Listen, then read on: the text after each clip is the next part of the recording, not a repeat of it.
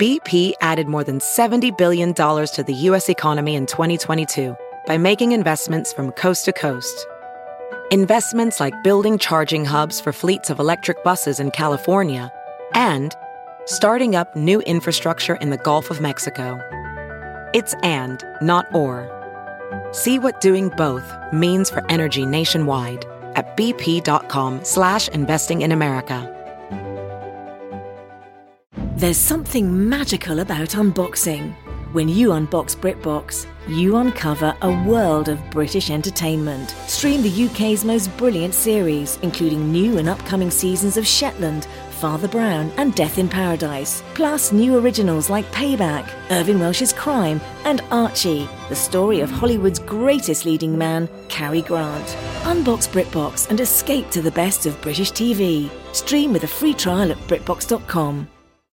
From high atop the Jack Jack Memorial Reading Throne here in the Jill Schwartz Memorial Library within the wilds of Connecticut, this is Obscure, the podcast in which I read Jude the Obscure out loud and comment on it as I go. I am your host, your friend, your literary mansplainer-in-chief, Michael Ian Black, and this is our final episode together. We have reached the end of Jude the Obscure, page 484. We begin here on my 1988 Penguin Classics edition of Jude the Obscure. We have followed Jude through all of his follies, and that pun is of course intentional, both from Hardy and myself. And now we find ourselves at the end of the line. The book is nearing its end. Jude is nearing his end. Arabella is procuring for herself the security of her own future as she seduces the artful Vilner, quack physician who has been tending to our own Jude. Sue is ensconced with her husband, Phillotson. She has given herself to him. Oh God, she said, before doing the nasty. And we can only presume they've been doing the nasty. And for Sue, we can presume it has been nasty.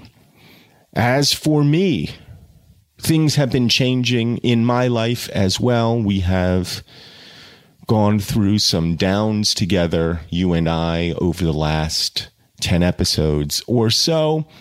But, like in all things, there is sunshine anew. Sitting beside me is a 11-week-old, maybe 10-week-old puppy named Squash. He is a rescue from somewhere down south. We got him via Brooklyn. Too early to say whether he will be a shitty little rat dog one way or the other, but he is a little fella. Half dachshund, we think, because he is long and getting longer. Half, perhaps, mini pin or something. He has some of Jack Jack's facial features, and two very floppy ears. Squash has been, as you can well imagine, very annoying with the teething and the biting and just the constant puncturing of flesh that puppies do. He is not house trained. He has been piddling and pooping wherever he sees fit. He has been whining in the mornings because we keep him kenneled. And so we have been up with him the way you get up with a newborn baby. And it has been a disaster, a lovely disaster, because he is a fine little lad, but a disaster nonetheless, the way all puppies are disasters. For the first few weeks of us having him, he didn't even know that the Jill Schwartz Memorial Library even existed because I didn't allow him into this room. And so this is an entirely new wing of the manse for him to explore. At the moment, he is upon the reading throne with me, contented to lie here because he has been busy biting the face of our other dog, and that wears him out a little bit. We have another dog, Oli, I've mentioned before, who is a big Labrador, and Squash just likes to attack his face. And Oli, being a Labrador, allows him to do so. So there is new life in Lestat Black, new hope, new fun. I begin with the final chapter here, chapter 11.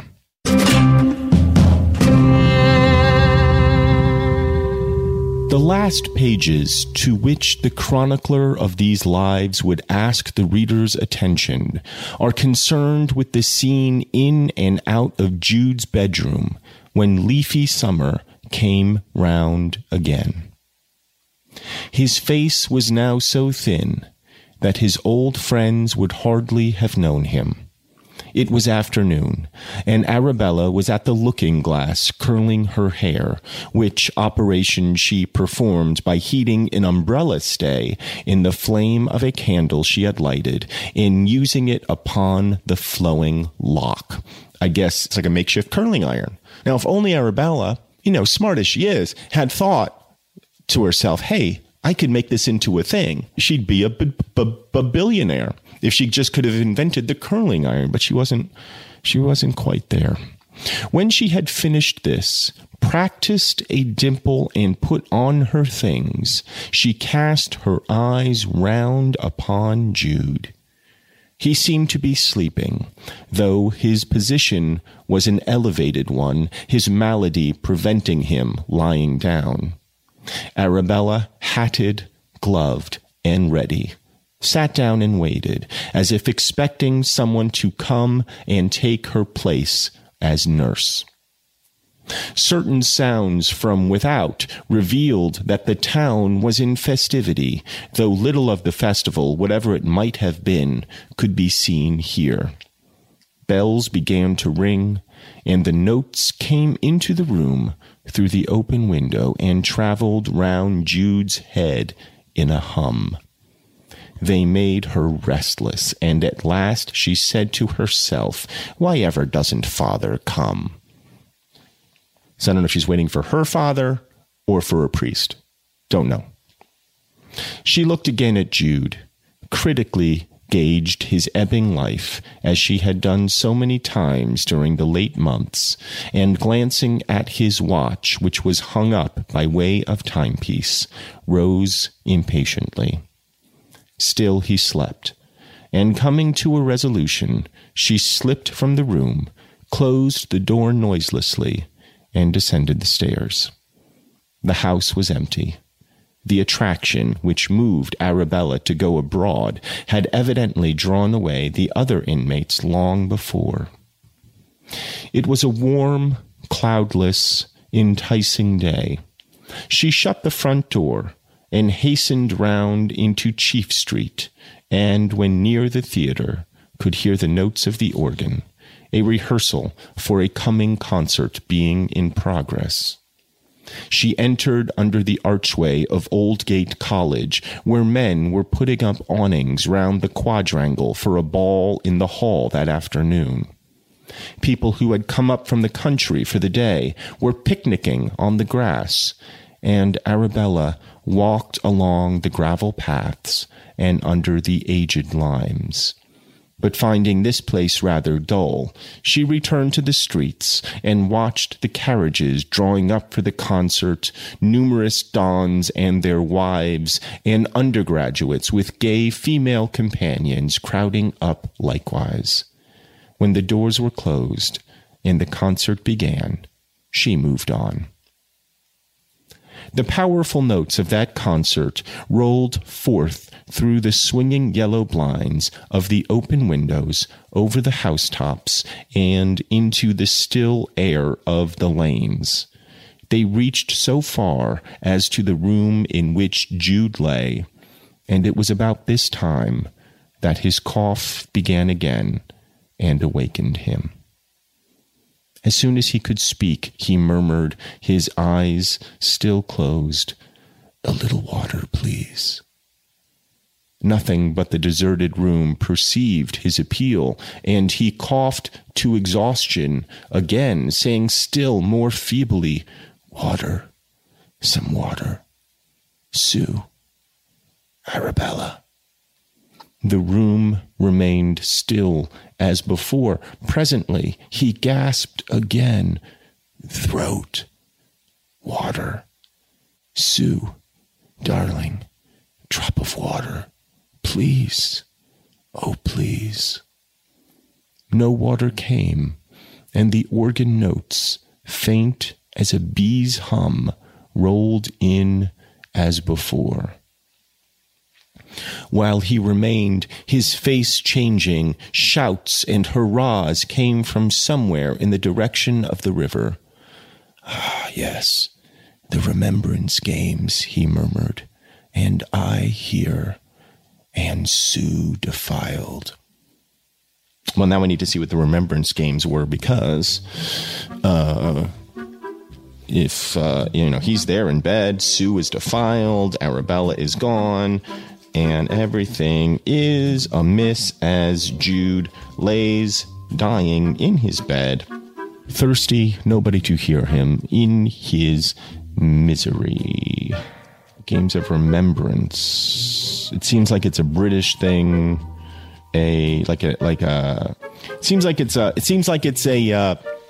Like a thing you do on Memorial Day or Veterans Day or something, where you remember all the past wars and such, and then there's festivities and games and probably tug of wars and probably Scots throwing telephone poles over stuff and all kinds of fun stuff. Pork pie throwing contests and I don't know what kind of games they play in England.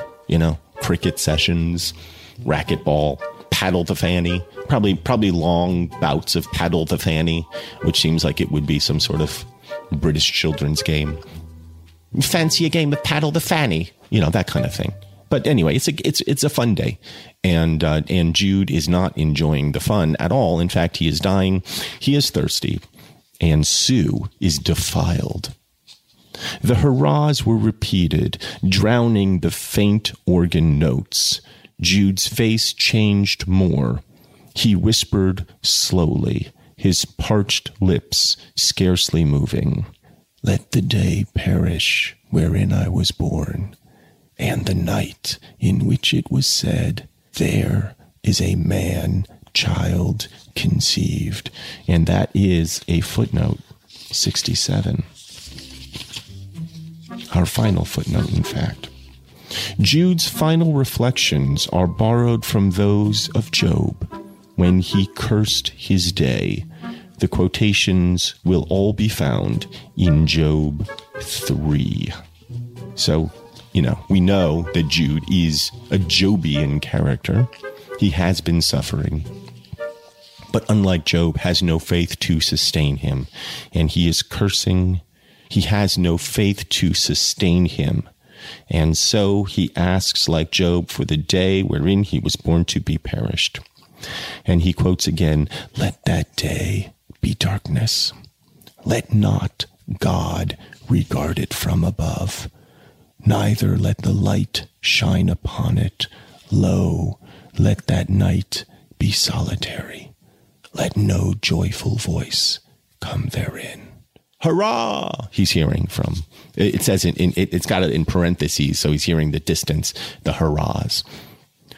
Why died I not from the womb? Why did I not give up the ghost when I came out of the belly? For now, should I have lain still and been quiet, I should have slept. Then had I been at rest. Hurrah! There the prisoners rest together. They hear not the voice of the oppressor. The small and the great are there, and the servant is free from his master. Wherefore is light given to him that is in misery, and life unto the bitter in soul. Meanwhile, Arabella, in her journey to discover what was going on, took a shortcut down a narrow street and through an obscure nook into the Quad of Cardinal. It was full of bustle and brilliant in the sunlight with flowers and other preparations for a ball here also. A carpenter nodded to her, one who had formerly been a fellow workman of Jude's. A corridor was in course of erection from the entrance to the hall staircase of gay red and buff bunting. Wagon loads of boxes containing bright plants in full bloom were being placed about, and the great staircase was covered with red cloth. She nodded to one workman and another, and ascended to the hall on the strength of their acquaintance, where they were putting down a new floor and decorating for the dance. The cathedral bell close at hand was sounding for 5 o'clock service. "I should not mind having a spin there with a fellow's arm round my waist," she said to one of the men. "But Lord, I must be getting home again. There's a lot to do. No dancing for me." When she reached home, she was met at the door by Stagg and one or two other of Jude's fellow stoneworkers. "We're just going down to the river," said the former, "to see the boat bumping, but we've called round on our way to ask how your husband is." "He's sleeping nicely, thank you," said Arabella. "That's right. Well, now can't you give yourself half an hour's relaxation, Mrs. Foley, and come along with us? 'Twould do you good." "I should like to go," said she. "I've never seen the boat racing, and I hear it's good fun. Come along." "How I wish I could." She looked longingly down the street. "Wait a minute, then. I'll just run up and see how he is now. Father is with him, I believe, so I can most likely come." Oh, and so there's a third father, of course, the father that I have not named, and I suppose that father may very well be with him. They waited, and she entered. Downstairs the inmates were absent as before, having, in fact, gone in a body to the river, where the procession of boats was to pass. When she reached the bedroom, she found that her father had not even now come. "Why couldn't he have been here?" she said impatiently. "He wants to see the boats himself, that's what it is." However, on looking round to the bed, she brightened, for she saw that Jude was apparently sleeping, though he was not in the usual half-elevated posture necessitated by his cough. He had slipped down and lay flat. A second glance caused her to start, and she went to the bed. His face was quite white and gradually becoming rigid. She touched his fingers. They were cold, though the body was still warm. She listened at his chest. All was still within. The bumping of near 30 years had ceased. Wait, he's not even 30? Is that what you're telling me? He's not even 30? Jeez. I didn't think he was 50, but I thought he'd at least made 40. He's not even 30? God. Oh, that is glum. After her first appalled sense of what had happened, the faint notes of a military or other brass band from the river reached her ears, and in a provoked tone she exclaimed, "To think he should die just now. Why did he die just now?" Then, meditating another moment or two, she went to the door, softly closed it, as before, and again descended the stairs. "Here she is," said one of the workmen. "We wondered if you were coming after all. Come along, we must be quick to get a good place. Well, how is he? Sleeping well still? Of course, we don't want to drag you away if—" "Oh, yes, sleeping quite sound. He won't wake yet," she said hurriedly. They went with the crowd down Cardinal Street, where they presently reached the bridge, and the gay barges burst upon their view. Thence they passed by a narrow slit down to the riverside path, now dusty, hot, and thronged. Almost as soon as they had arrived, the grand procession of boats began, the oars smacking with a loud kiss on the face of the stream as they were lowered from the perpendicular. "Oh, I say, how jolly! I'm glad I've come," said Arabella, "and it can't hurt my husband, my being away." On the opposite side of the river, on the crowded barges, were gorgeous nosegays of feminine beauty, fashionably arrayed in green, pink, blue, and white. The blue flag of the boat club denoted the center of interest, beneath which a band in red uniform gave out the notes she had already heard in the death chamber. Collegians of all sorts, in canoes with ladies, watching keenly for our boat, darted up and down. While she regarded the lively scene, somebody touched Arabella in the ribs, and looking round, she saw Vilbert. "That filter is operating, you know," he said with a leer. "Shame on ye to wreck a heart so." "I shan't talk of love today." "Why not? It is a general holiday." She did not reply. Vilbert's arm stole round her waist, which act could be performed unobserved in the crowd. An arch expression overspread Arabella's face at the feel of the arm, but she kept her eyes on the river as if she did not know of the embrace.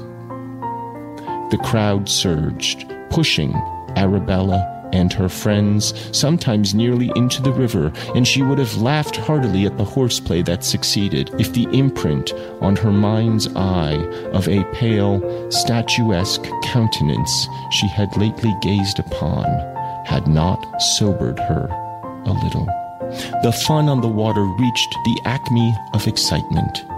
There were immersions, there were shouts, the race was lost and won, the pink and blue and yellow ladies retired from the barges, and the people who had watched began to move. "Well, it's been awfully good," cried Arabella, "but I think I must get back to my poor man. Father is there, so far as I know, but I'd better get back." "What's your hurry?" "Well, I must go. Dear, this is awkward." At the narrow gangway where the people ascended from the riverside path to the bridge, the crowd was literally jammed into one hot mass, Arabella and Vilbert with the rest, and here they remained motionless, Arabella exclaiming, "Dear, dear," more and more impatiently.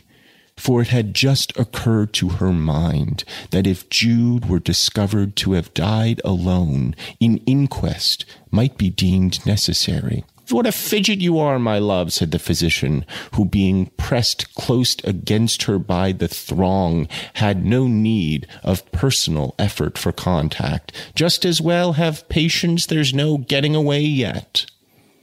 It was nearly 10 minutes before the wedged multitude moved sufficiently to let them pass through.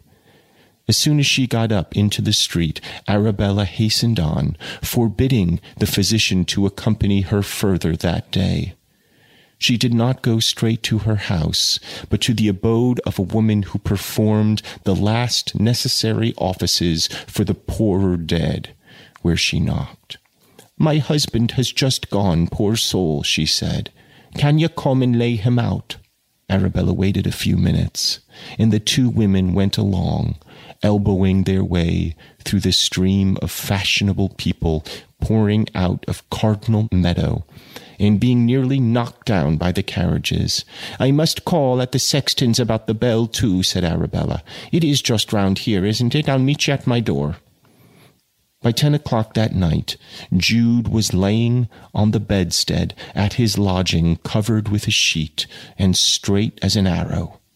Through the partly opened window, the joyous throb of a waltz entered from the ballroom at Cardinal.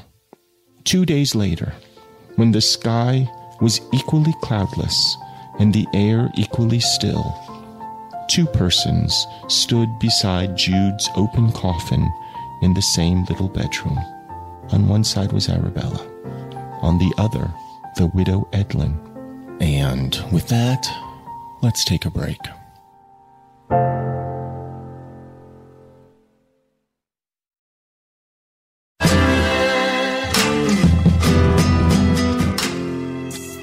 We're back on this final episode of Obscure.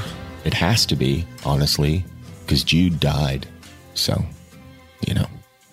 And he's now in his coffin with two people mourning, Arabella and the widow Edlund, and I go on. They were both looking at Jude's face, the worn old eyelids of Mrs. Edlund being red. "How beautiful he is," said she. "Yes, he's a handsome corpse," said Arabella.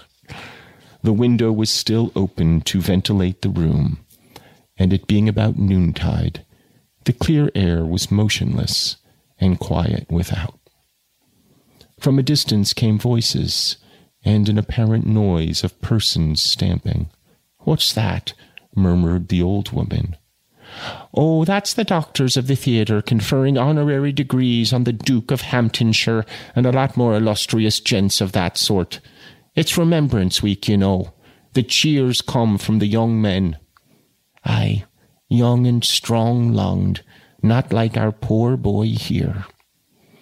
An occasional word, as from someone making a speech, floated from the open windows of the theatre across to this quiet corner, at which there seemed to be a smile of some sort upon the marble features of Jude, while the old superseded Delphin editions of Virgil and Horace and the dog-eared Greek Testament on the neighboring shelf, and the few other volumes of this sort that he had not parted with, roughened with stone dust where he had been in the habit of catching them up for a few minutes between his labors, seemed to pale to a sickly cast at the sounds.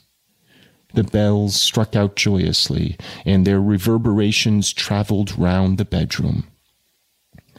Arabella's eyes were moved from Jude to Mrs. Edlund. "Do you think she'll come?" she asked. "I could not say. She swore not to see him again." "How is she looking?" "Tired and miserable, poor heart. Years and years older than when you saw her last. Quite a staid, worn woman now. 'Tis the man. She can't stomach him, even now. If Jude had been alive to see her, he would hardly have cared for her any more, perhaps." "That's what we don't know." "Didn't he ever ask you to send for her, since he came to see her in that strange way?" "No, quite the contrary. I offered to send, and he said I was not to let her know how ill he was." "Did he forgive her?" "Not as I know." "Well, poor little thing. 'Tis to be believed she's found forgiveness somewhere. She said she had found peace." "She may swear that on her knees to the holy cross upon her necklace till she's hoarse, but it won't be true," said Arabella.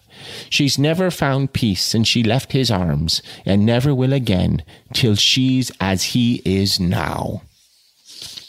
And that is the end of Jude the Obscure.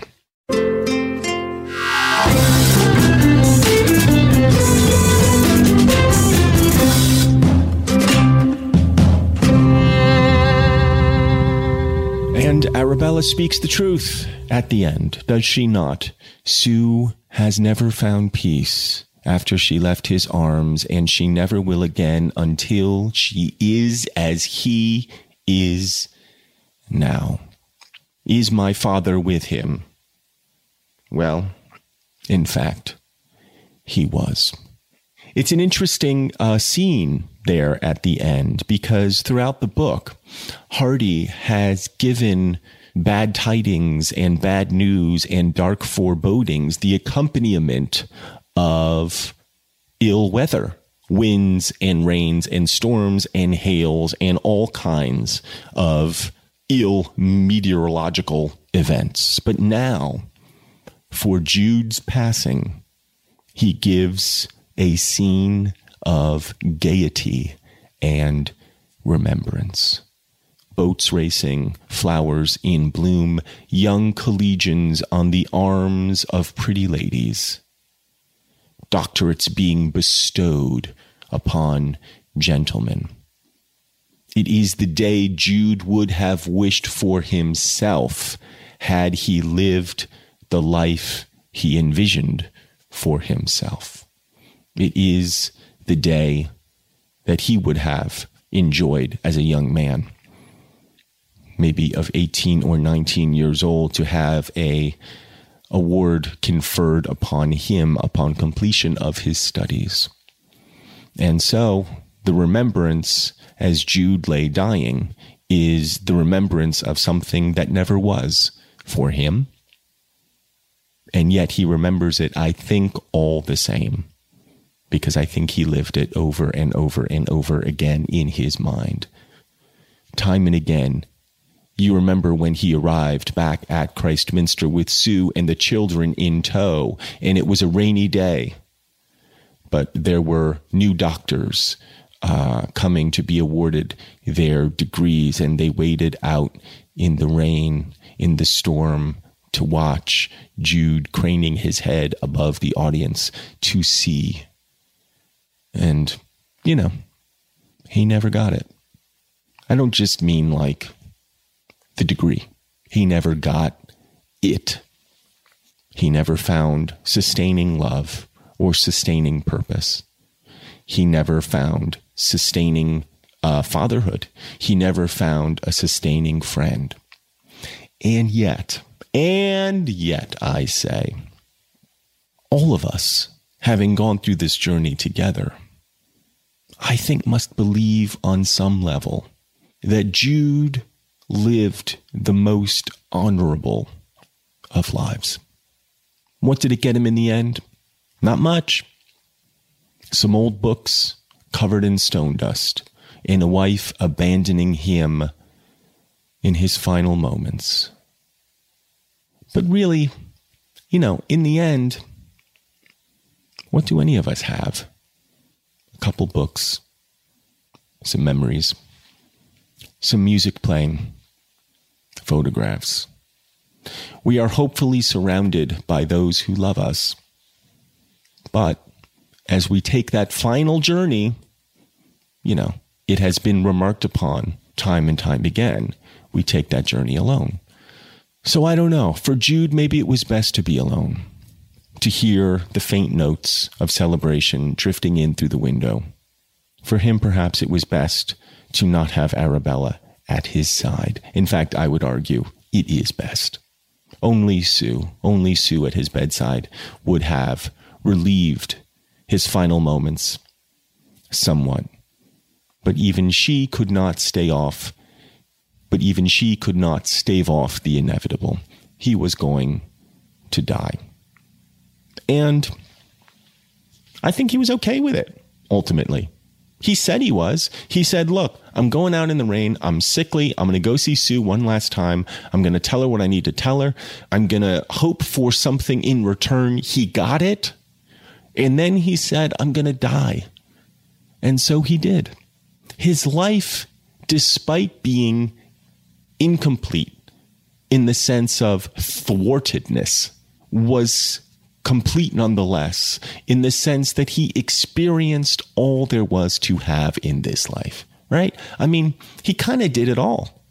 He went from little town to big city. He got educated. He fell in love. He fell out of love. He found love again. He lost love again. He had children and he lost them. He knew everything there was to know in this life. And in the end, what is left of him? Just a little piece of carved stone. Some, floret on a building somewhere. Some inscription on a grave. It is a book of legacy, I suppose. Remember, this is Hardy's own last novel. He did not die after, but he did give up novel writing. He went instead to poetry. But it is a book about legacy, I think, and fate, and what we leave behind when we leave this world. And I think the answer that Hardy is arriving at is not much. Not much. It doesn't matter who you are. Jude was talking about hearing the ghosts in Christminster as he walked down the cobblestone streets, racked with fever and fatigue after visiting Sue, and their voices held no more allure for him. the great minds, all the great minds, echoing down across the centuries and bouncing across the stone and into his ears meant almost nothing to him. So it's a faithless book in a lot of ways, in the literal sense that it is a book about the loss of faith. It's a faithless book in the sense that Hardy himself seems to have no faith in the institutions of his time. And it's a faithless book in the sense that Hardy seems to have no illusions about what we leave behind when we go. So it's a pretty, everybody said, it's a pretty sad book, Michael. Are you sure you want to read Jude the Obscure? And I said, don't tell me anything, no spoilers. And people were very good. There were no spoilers. No, even on Twitter, no spoilers. But as I leave it now and I think about what the book is about and how the book itself leaves you, the word faithless does seem to be the most apt. It's macabre in the sense that, there's obviously this great tragedy that happens, and it's morbid in that sense. And it's sad in the sense that Jude is constantly thwarted. And, we feel bad for Jude. We sort of laugh at Arabella and feel bad for so many of the characters. We feel terrible for Sue, who, of course, is in regaining her faith. It's a cold faith. It is not an enervating faith. It's a faith that is more akin to a selling of the soul, almost. It's a repentance. So she's faithless. But the reason I think, and again, I'm just digesting this now for the first time, but the reason I think the book is so fucking sad is not because of anything that happens within it. Because we've all read books about, marriages that don't work and unwanted pregnancies and murder-suicides and all the rest of it. But the reason that I think it's so sad is because it ends on a note of utter faithlessness. Nothing can be trusted. Arabella is lying through her teeth to the widow Edlin as they look at Jude in repose, in his death repose. She's lying to Edlin, even in that moment, because she doesn't want to be blamed for causing his death. Nobody can be trusted. Nothing can be trusted. Institutions, not people, not religion, not even work itself, not even life can be trusted. All of it is faithless. So the bleakness of Jude the Obscure comes not from any of the events or characters within. It comes from the conclusion that Hardy draws, which is, it's not even naturalistic, I would say. It's humanist in the sense that it concerns itself with humanity and seems to possess a great love for humanity. But the bleakness of the book, from a humanitarian point of view, is that his conclusion is that we're all fucked. Or maybe his conclusion is that there are fleeting moments of happiness for even the most wretched of us, and we should just kind of seize them and hold them tight and grasp them the best that we can, knowing full well that they are fleeting and that what is coming for us all in the end is our own obscurity. We will be lost, all of us, to time. Even the stones upon which Jude carves will be lost to time. Yes, time, that implacable foe. And it is time for me to take another break.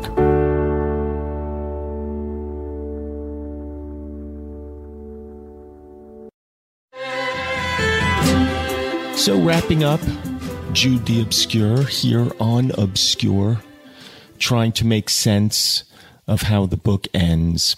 And like I said, there's this feeling of faithlessness, this feeling that what's coming for all of us in the end is obscurity. And I want to say that Hardy thinks that's okay, but I'm not sure that he does. I mean, I'm not sure that Hardy's okay with that. I'm not sure that he is settled in his bones with the thought that everything that we are, all that we love, everything we have done will be washed down that river. Because even Hardy, who has survived, in a sense, these last 150 years or whatever it is, 160, 170, 200, maybe we'll be reading him in 300 years, who knows? But you get the sense that even Hardy is feeling like it's all pointless and it's all moot. That's why the book is so bleak. That's why people say, oh, geez, don't read Jude the Obscure. Oh, no, that's a sad book. Hey, Shakespeare, that's a real sad book you got there, Shakespeare. Why are you reading that one? It is sad because we recognize the truth of it too. We recognize the truth that we're nothing.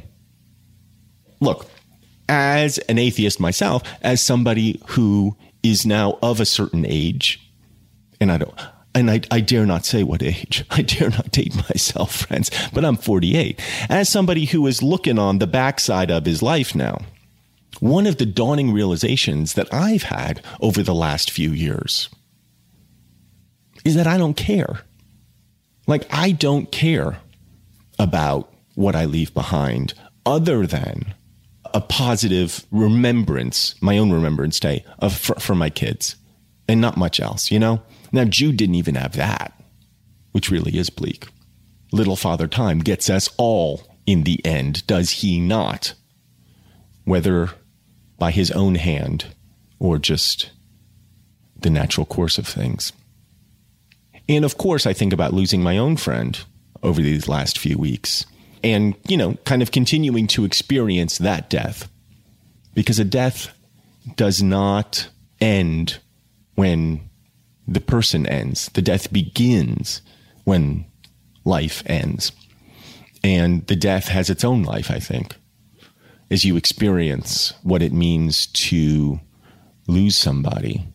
That has its own life. And then I've got this thing, this new little shitty rat dog who wasn't even alive 3 months ago. So that was Jude the Obscure by Thomas Hardy.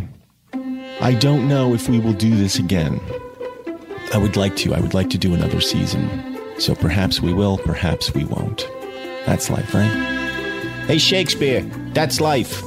So for those of you who stayed with me throughout this terrible idea, and I think we can agree, reading Jude the Obscure out loud and commenting on it as you go is a terrible idea.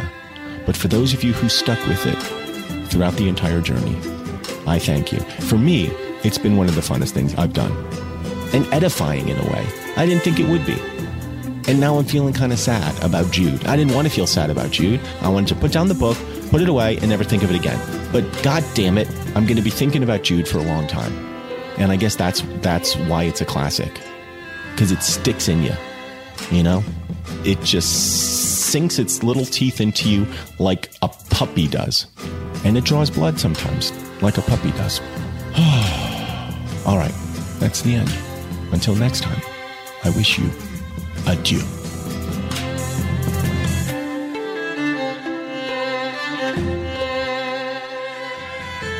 Obscure has been brought to you by Earwolf. For more information, you can visit our show page at earwolf.com. You've listened to the series, but now share the love. Tell a friend to subscribe to Obscure in Stitcher or Apple Podcasts, and spread the word with a nice review. I literally just read a book to you out loud. It's the least you could do. Obscure was produced by Jennifer Brennan, Mary Shimkin, and Robin Lynn, who also mixed and edited the show, with music composed by Craig Wedren. Special thanks to everyone at Earwolf, especially Chris Bannon. Colin Anderson, and the Earwolf engineer team of Brett Morris, Sam Kiefer, and Ryan Connor. From the Jack Jack Memorial Reading Throne within the Jill Schwartz Memorial Library in the wilds of Connecticut, I am Michael Ian Black. Thanks for listening.